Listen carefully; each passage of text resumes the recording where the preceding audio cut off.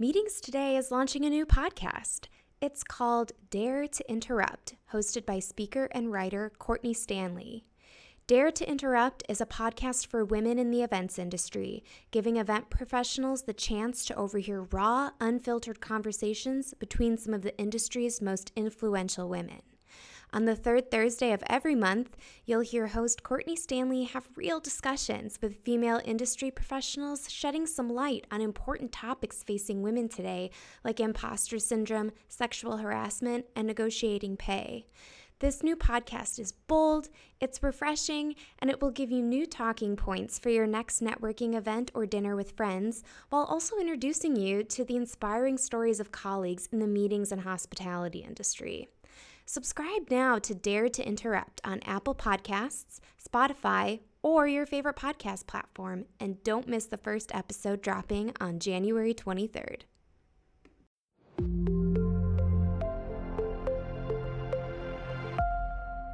Hi everyone, this is Danielle Lebrecht with Meetings Today podcast. I am in Nashville today at the Grand Ole Opry. I am with Laura Lee Jones Robertson, the tour operations manager here, to talk a little bit about how you can experience the Grand Ole Opry with your group next time you're here for a meeting. How are you doing today? I'm good. How are you? I'm great. So can you just tell us a little bit about what you do here and a little bit about the history of this venue for our listeners who don't know much about the Grand Ole Opry? Sure. So I oversee the backstage tour department. I have two groups. So during the day we have tour guides, and at night on show nights we have ambassadors.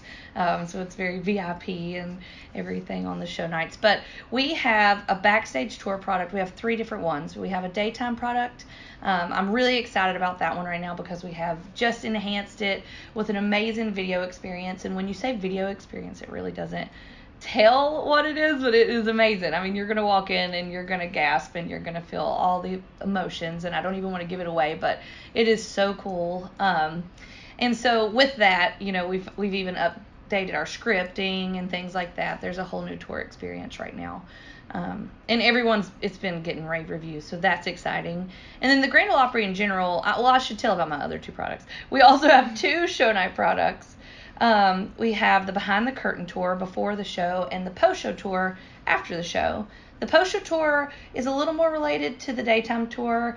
We take a lot of people back and we split them into groups of around 30 people and start in different spots, you know, and they may see an artist because a lot of times artists are leaving, and so that's kind of mind-boggling for our guests. I think they don't think that's really going to happen, and then it does, which is really fun. And then our Behind the Curtain tour is really like our, oh my gosh, I cannot believe I got to do that. Like they said I would get to, but then it really happened. You go back at 6:30, 6:35, right before the show, and you're walking around backstage while the artists are literally getting ready for the show. They're practicing, you know, there's music coming out of dressing rooms. They're walking around, they're getting sweet tea and iced tea right beside of you in the green room, and then you end up on stage right before the show starts, and you get to stand there while the curtain rises and the show begins. So you're on the other side of the curtain looking out at the audience as well. It's really, like, I get goosebumps even talking about it, and I see this every week, multiple times a week, but it is really one of the most incredible and unique experiences that, like, I've ever seen offered anywhere. And so those are the three tour products, and then you also asked me to talk about the Grand Ole Opry and what it is, right? Mm-hmm. So the Opry is a radio show. So that's the first and foremost thing you should think of, because a lot of times people think of it as just a concert, and it's a radio show. It's a live radio show. So you're going to see multiple artists on each show. I was talking to someone about how, you know, if you're listening to the radio, a disc jockey doesn't just put in a CD of an artist and play the entire CD before they play another artist. They're going to play an artist here, an artist there. They're going to play a song here, a song there. That is what our show is like. So what is really awesome is you pay for this ticket and you get to see so many artists on one lineup and on one night. And we try to have, you know, an up and coming artist, a legend, and a superstar on every show. So it really bridges all of the gaps. It's very unique that way. But it started back in 1925. So this year we're about to celebrate this weekend we're going to celebrate our 94th Opry anniversary. Which means, 94 we're very excited about, but next year with 95 years, that's going to be a huge milestone. We're very excited. I expect some really cool things to come next year on our 95th year. But it is the longest running radio show in history, so it's really also cool for that reason. So that's kind of a quick overview of the Opry. Yeah, and, what are some big stars that people could potentially see when they come here for a show and when they're backstage? Just kind of give a rundown of some of the legendary artists who frequently play here. I mean, you could see, you're gonna see somebody like Jeannie Seely, Bill Anderson. He's written so many songs, like Whiskey Lullaby, and then all the way back to Ray Price song. I mean, he's written so many things for, decades. And so you're going to see people like that all the time, the Gatlin brothers. But you're also going to run into Carrie Underwood, and you're going to run into Garth Brooks. And one of my tours was backstage not that long ago, one of my behind the curtain tours, and Garth just came out of a dressing room and just played for them in the hallway backstage. That's pretty cool. And it's just 10 people. It's just a small little group. So not many people got that experience. And so, I mean, really, it is almost unpredictable who you might see because it could be anyone.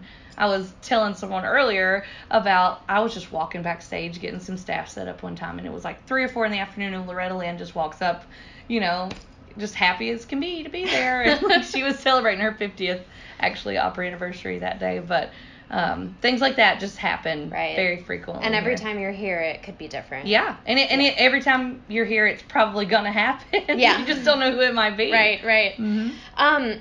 For big country music fans, can you talk about what the spirit of this venue means to them and the emotional connection that they have with country music and its history? Yeah, it's like hallowed ground to get to even be here, to play here, and artists know that, people in entertainment all around know that. It's just a very famous place to get to come and play, and it's not the kind of place where an artist can say, hey, to their booking agent, let's say, can you book me on the Grand Ole Opry? No.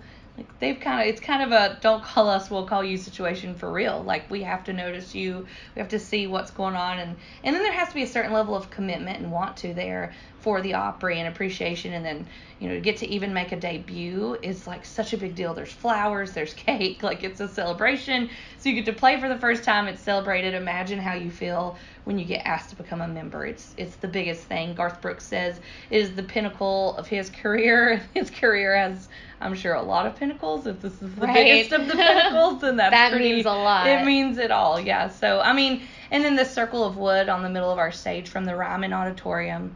A lot of people think the Ryman Auditorium, it's a very famous auditorium. In downtown Nashville. Right, downtown Nashville. They think it was the first or the original Opry. We hear that sometimes. It was actually the 5th home of the Grand Ole Opry.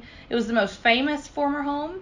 And then this was the home that was built specifically for the show. It's the only one that was actually built for this show. And so this is the home of the Grand Ole Opry now and will be. But we took a piece of wood from the Ryman stage and put the circle of wood out in the middle of our stage, and that's literally the holy grail of country music. People stand on that wood and they just cannot believe they're there. And when I say that, I mean guests, but I also mean artists. Right. I watched a show once. I loved this moment where Martina McBride was playing, and she had brought her father with her. And she kept beckoning him, come over here. And we knew, because we were aware of the circle, that she was trying to get him to stand in the circle. And he was almost afraid. And they would sing a song, and she was beckoning him, come here, in the middle of singing and everything, come here. And he wouldn't do it. And finally, towards the end of their performance, she pulls him out into the circle, and they both cry. And it's another one of those goosebumps moments, even just talking about it. It's really the whole Opry House has that feel, and the show itself has that feel. And then you step into the circle, and you thought you had all the feels, and then you find more. There's more. Where am I? This is amazing. Yeah. Yeah. And I think that's a really special experience for groups visiting here who really want to experience the heart and soul of country music and what Nashville is famous for. This kind of seems like one of those bucket list experiences. Absolutely. Yeah. I always think, you could Google all you wanted to about fun facts about the Grand Ole Opry, and there's so many stories, but truly what people want and what people remember is how they felt. they don't come and remember what all they learned. They remember how they felt. And this place, you will take with you a new feeling that you didn't have before, and you'll remember that, like, for life. I mean, I know people that come and they weren't the biggest country music fans, and by the end of their tour, they're literally, like, they just want to come back. Like, they just want to come converted. back to yeah. It's the real thing. It happens quite often, actually. We were talking a little bit earlier about, groups can also come in here and host their own event. Someone was talking about how you can even have a dinner reception on the stage. Yeah. Can you just kind of run through some of the different examples of events that you've seen here that private groups have hosted? Yeah. So our stage it's pretty neat. There's a partition in front of it that's a few feet longer, and it can lower and be kind of like an orchestra pit, or it can raise up to be the same height as the stage. And sometimes in some of the neatest ones that I've seen, they leave the pews, because most of the time the stage that partition is just flush with the floor, and there's pews, Opry pews sitting on it, because of course we have pews because we were mimicking the Ryman, which was a church first. So I know I'm saying that for people who haven't been here. They probably don't know why I keep saying pews. But the seating, you can raise the partition up, and it can literally be on the stage. So we've had guests literally sitting on the stage with a performer on stage. We've had the dinners on stage where we have, beautiful tables and beautiful decor, but then also you're sitting in front of the Opry barn and the lights and the stage. That's really incredible. And then some of my favorite moments are when they have, like, songwriters. If you're not hosted by a member of the Grand Ole Opry, and you're an artist or songwriter, you can't stand directly in front of the barn. So they have to put them off to the side, unless, if Vince Gill is here, then he can introduce them, and then they're allowed to be there. It's just so many, it's just such a magical place to be, and there's, like, little, things like that, like if you're not a member and what it means, and everyone wants to be a member, but even the events here for groups, like, they feel like that too. It's not like you come and, oh, well, I'm just here for a dinner. It's not going to feel as magical as the Opry show or the tour or something. No, it actually does. You may be just sitting on stage. Like, your table may be close to that circle. You can stand up and walk around on it. You're probably going to see artists and songwriters, and, like, you're going to get the whole experience, even no matter really what you do in this building. Right. And just for people who are listening who aren't quite sure where this building is, it's right by the Gaylord Opryland Convention Center. So I imagine, sometimes you probably have a lot of corporate groups who are coming over here, and you guys do group sales if a group wants to come see a show. We do. We have a lot of groups, really every night, every show night that we are on air. We have a lot of groups that come, and a lot of them come from the Gaylord, but a lot of them come from literally all over. We also do that with tours, so we have the capacity, to change our capacity levels, really, depending on what group size, and I'm really big on keeping our quality the same, even if a group is very large. So we have different tactics where, we may start everyone in a different spot, but we can take 100 or more at a time.